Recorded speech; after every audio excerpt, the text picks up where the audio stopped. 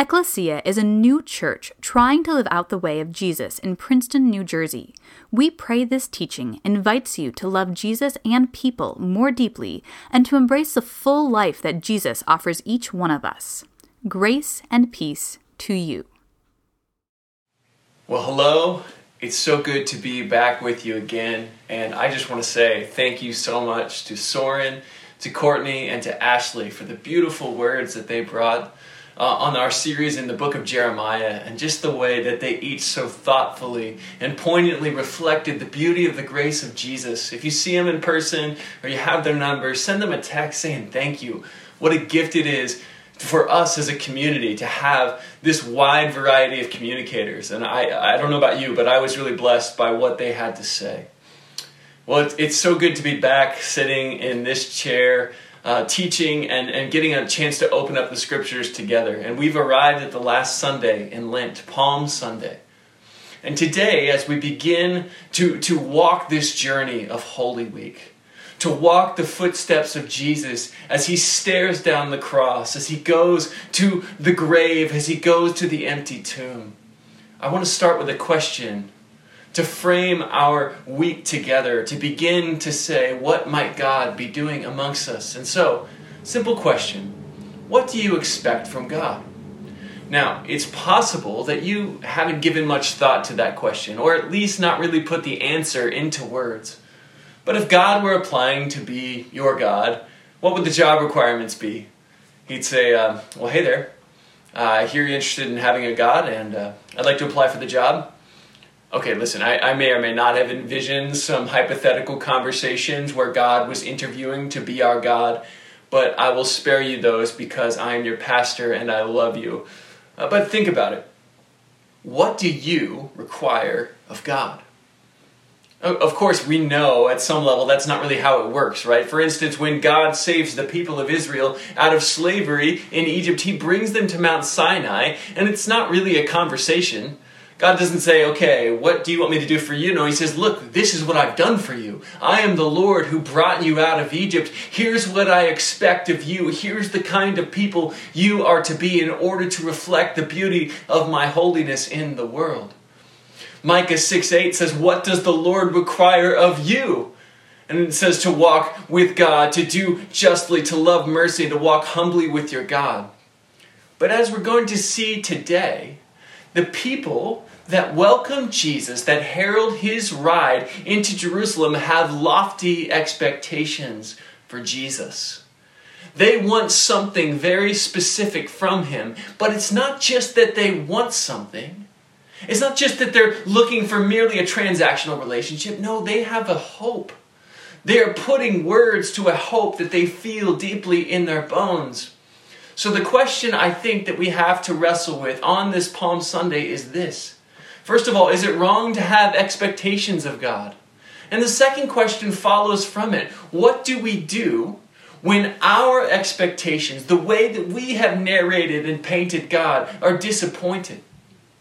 Let's look at the story as Mark writes in Mark chapter 11. It says, as they approached Jerusalem and came to Bethphage and Bethany at the Mount of Olives, Jesus sent two of his disciples, saying to them, go to the village ahead of you, and just as you enter it, you will find a colt tied there, which no one has ever ridden. Untie it and bring it here. If anyone asks you, why are you doing this? Say, the Lord needs it, and we'll send it back here shortly. They went and they found a colt outside in the street, tied at a doorway. As they untied it, some people standing there asked, what are you doing untying the colt? And they answered as Jesus had told them to, and the people let them go. So let's set the scene here. Jesus is approaching Jerusalem for what will turn out to be the last week of his life. We celebrate Palm Sunday as the beginning of Holy Week, the beginning of the week and the events that lead up to the cross and resurrection of Jesus. When we remember what's commonly referred to as Jesus' passion, his journey, and Jesus riding on a donkey or a colt into Jerusalem presses against all sorts of social conventions. It was custom for the people to not ride into Jerusalem, but to walk. Josephus even records the great conqueror, Alexander the Great, humbling himself upon entering Jerusalem, dismounting from his horse and walking into the city. But Jesus, very intentionally, stops outside the city to make preparations to approach the city in this very specific way. Throughout Mark's gospel, the way that Mark tells the story, Jesus has been very adamant about keeping his identity a secret. He will often heal people and then immediately in the same breath tell them not to tell anybody else what he did for them.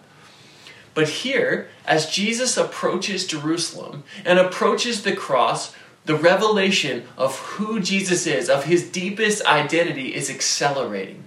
Jesus is being less coy, less secretive about his identity. Mark wants to make the point that Jesus is fully revealed, fully and finally, in his suffering love for the world. Jesus can only be seen fully on the cross. Matthew, as he records this Palm Sunday, records the instance of Jesus riding into Jerusalem, saying that he does it in this way in order to fulfill the words of the prophet Zechariah. Zechariah 9 verse 9 says, "Rejoice greatly, daughter Zion. Shout, daughter Jerusalem. See, your king comes to you, righteous and victorious, lowly and riding on a donkey." There's this beautiful interplay happening in this scene. Jesus finally owning his identity, letting it be known, but look at the way that he's doing it. He's not doing it through domination, not through military scheming or fist-pounding speeches. No, Zechariah tells us he is righteous, victorious, and lowly. The news about Jesus has been spreading throughout the region. This man, this wonder worker, has been healing and teaching about the kingdom of God, and the people have begun to wonder, is this the king that they have been waiting on? You see, this scene with Jesus riding on the donkey evokes two stories from Israel's past that the people surrounding Jesus would have been familiar with and would have hoped from the very depths of their being that maybe these stories were being renewed in their day. In both stories involving King Solomon and King Jehu, the rightful king was anointed. Solomon was placed on King David's donkey as a sign of David, his father's endorsement of him as the rightful king. Jehu's path was covered with the cloaks of those loyal to him as a means of showing honor to the rightful king. And look at what happens here to Jesus in Mark chapter 11. It says in verse 7, "When they brought the colt to Jesus and threw their cloaks over it, he sat on it. And many people spread their cloaks on the road, while others spread branches they had cut in the fields. Those who went ahead and those who followed shouted, 'Hosanna! Blessed is he who comes in the name of the Lord. Blessed is the coming kingdom of our Father. Hosanna in the highest heaven.'"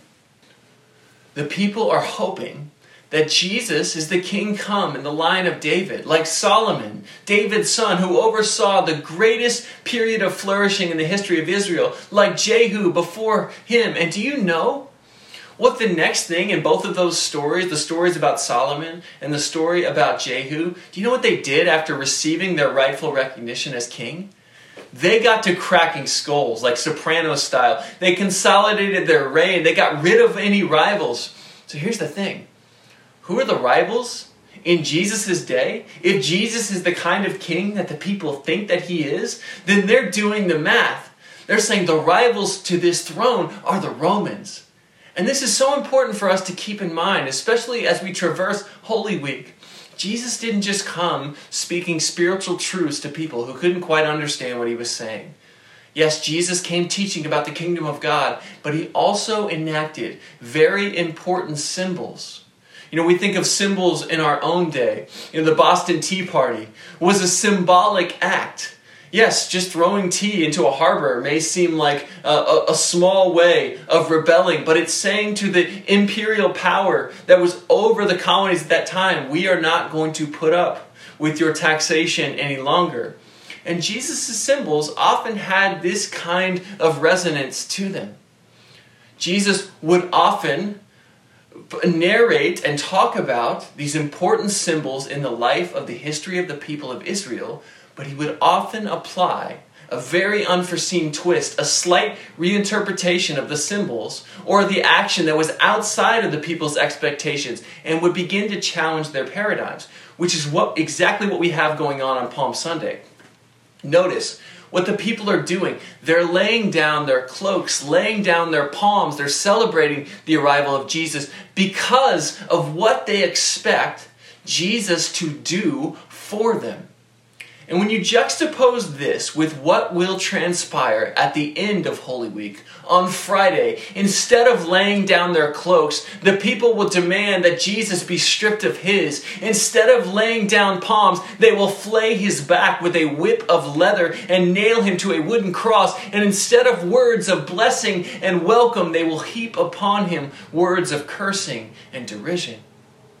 So what could happen that would flip the script so drastically, so dramatically, and so quickly?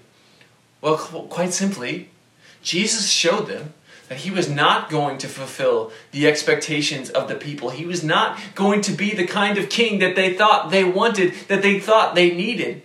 And this became most evident on the cross. Roman crosses were where failed messiahs, of which there were many. There were many people within the nation of Israel who tried to lead uprisings and rebellions.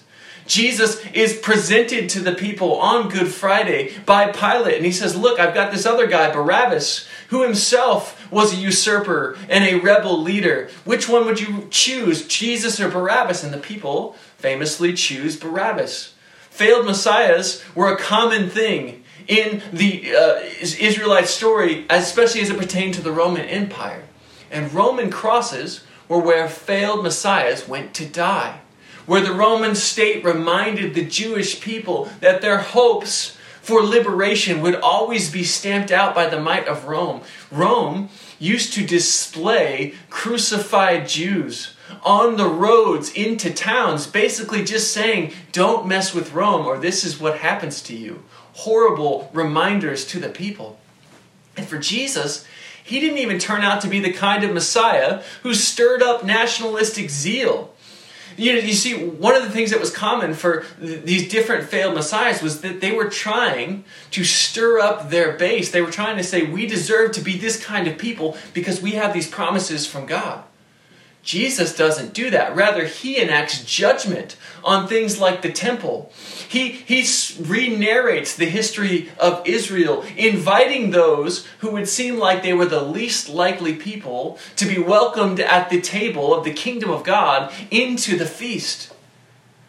You see, if we fast forward from Palm Sunday to Friday, in the eyes of the onlookers at Calvary, those that saw Jesus crucified, hanging there on a cross, Jesus is the worst kind of failed Messiah. He's both powerless to challenge Rome and he's blasphemous to the God of Israel. And he's cursed and killed mercilessly and painfully on a tree. The crowds were willing to lay down their cloaks, to sing their songs of praise when Jesus appeared to be the kind of king that they wanted him to be. But when it became evident that he wasn't that kind of king, those same crowds who proclaimed blessing yelled, "Crucify him." And ecclesia, we have to narrate ourselves into the position of the crowds as we go throughout Holy Week. We make a mistake if we don't hear our voice in the chorus of those, both with the misplaced expectations upon Jesus and those yelling, "Crucify him." We make a mistake if we don't see our hands as the one who nailed him to the cross. No, this story is not just about something that happened, it's about something that happens. And if we're honest, we've all had this experience, disillusionment, disappointment with God. We've expected God to do something or to give us the certain kind of life that we wanted, and it hasn't happened. And things just don't always work out, right? Life is hard. And it gets even harder, I think, when we've grown up following God, expecting certain things to happen because we, with our lives, declare that we love God. We expect the desires of our heart to be met, and maybe at this point of our lives, for whatever reason, just haven't been. And here's the deal. The people welcoming Jesus on that first Palm Sunday, they had grabbed onto a distorted version of the promises given to Abraham and to David, and they, not unlike many in our own day, wrongly believed that the promises of God were centered on nationalist hopes of one nation, and they thought the enemy their Messiah would confront was the Romans.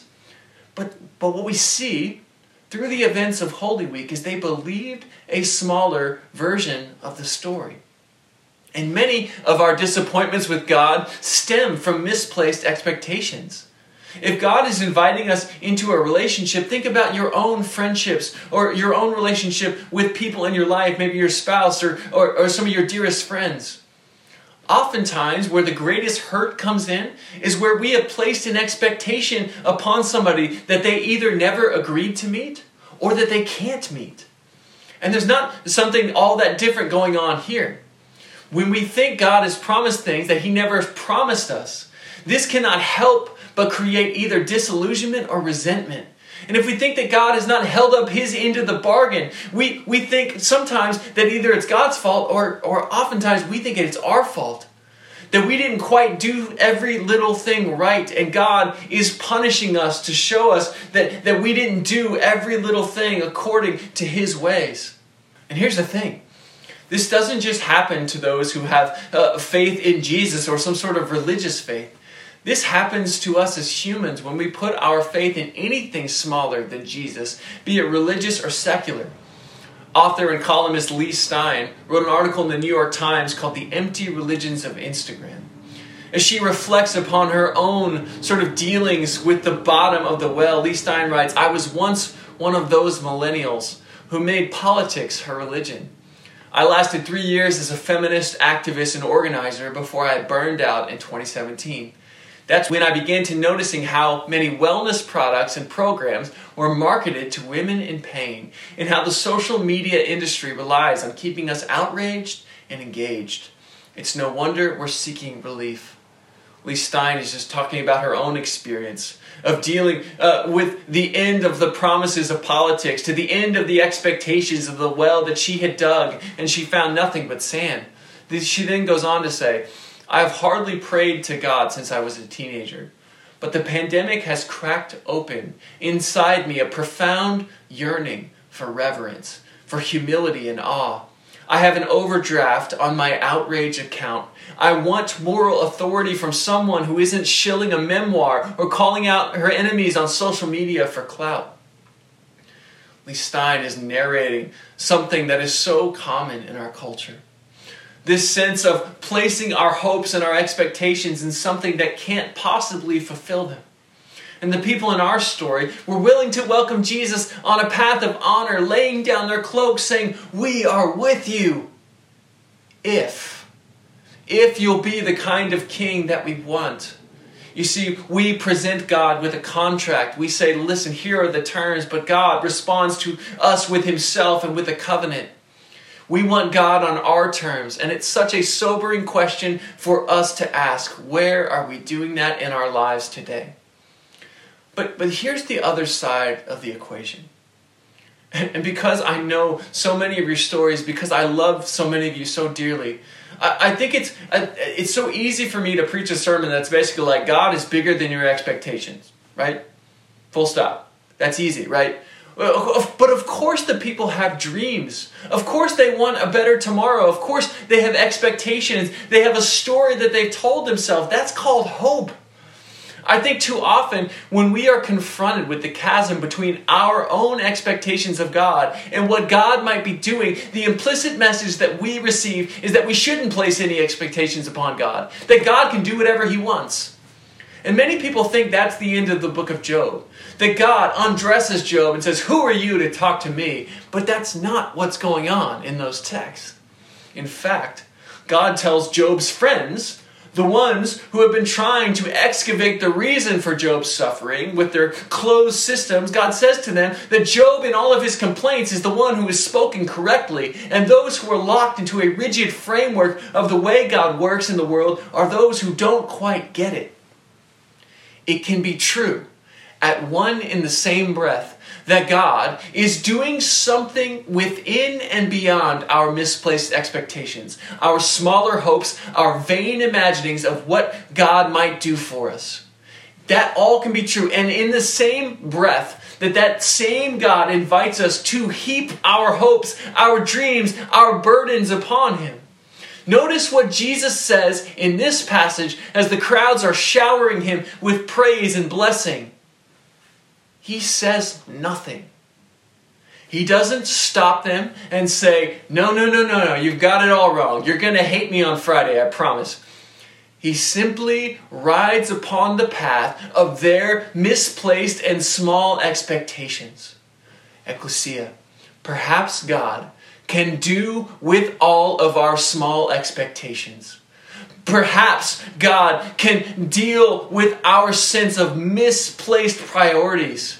The people here in our story in Mark 11 want political and physical liberation. And what they don't realize is that Jesus is going to make a way for that and for so much more. The Psalms, in many ways, form the bookends of Holy Week.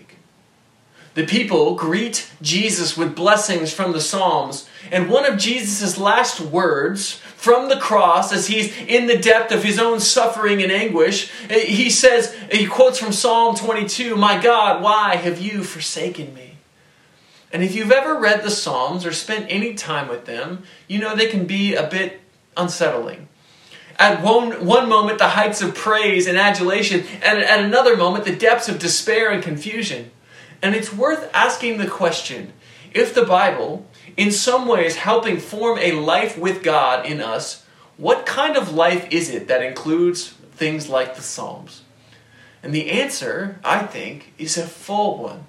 A life lived wholly before God. Zechariah 9 verse 9 says, which we quoted earlier, says, "Your king is coming to you." And Ecclesia, if you're broken, if you're disillusioned, if you're disappointed, or you're just done with it all because you feel like God never keeps any of his promises, Jesus is coming to you. Or if you feel great, you're like the crowds who welcomed Jesus on that first Palm Sunday because you're thinking of all that Jesus is going to do for you. And you may find out sooner rather than later that those hopes are misplaced as well. Jesus is coming to you. Perhaps the message for us today is not that it's wrong to place expectations upon God, or not even that it's wrong to be disillusioned, but I think that what God is saying to all of us is that no matter what, no matter the place of brokenness or despair, no matter how small our imaginations can be as we try to narrate Jesus to the world, Jesus is coming to us. C.S. Lewis, as he reflected upon the death of his beloved wife, he said, "I need Christ, not something that resembles him." And friends, that's not just this ethereal, like Jesus is going to make it all okay. Jesus is poured out his Spirit upon our world. He's poured his Spirit into our hearts. Jesus really does surround us with his peace. Pastor Tim Keller was recently diagnosed with pancreatic cancer. And he wrote a bit about his journey in a beautiful article in The Atlantic. I encourage you to look it up. And he describes some of his own wrestlings with his misplaced expectations upon God. Tim Keller writes, "One of the first things I learned was that religious faith does not automatically provide solace in times of crisis. A belief in God and an afterlife does not become spontaneously comforting and existentially strengthening. Despite my rational, conscious acknowledgement that I would die someday, the shattering reality of a fatal diagnosis provoked a remarkably strong psychological denial of mortality. Instead of acting on Dylan Thomas's advice to rage against the dying of the light, I found myself thinking, what? No, I can't die. That happens to others, but not to me. When I said these outrageous words out loud, I realized this delusion had been the actual operating principle of my heart." Ecclesia, this is Tim Keller, the Bishop of New York, the Pope of much of modern evangelicalism. And he's saying, things are not going the way that I planned. And I realized in the midst of that my picture of God was distorted, my expectations misplaced. But you know what else he realizes? Is that his hope is too small. The resurrection for him, the idea that Jesus was going to put it all back together, was a theory. And now it was being immersed in something much more concrete. And Ecclesia, we should certainly hear Palm Sunday as a corrective, a call to repent, a call to allow Jesus to shape our grasp of just exactly what it is that he promises us. But we should also hear it as an invitation that to every desolate and disillusioned place, to every failed endeavor, to every false hope, our King is coming to us.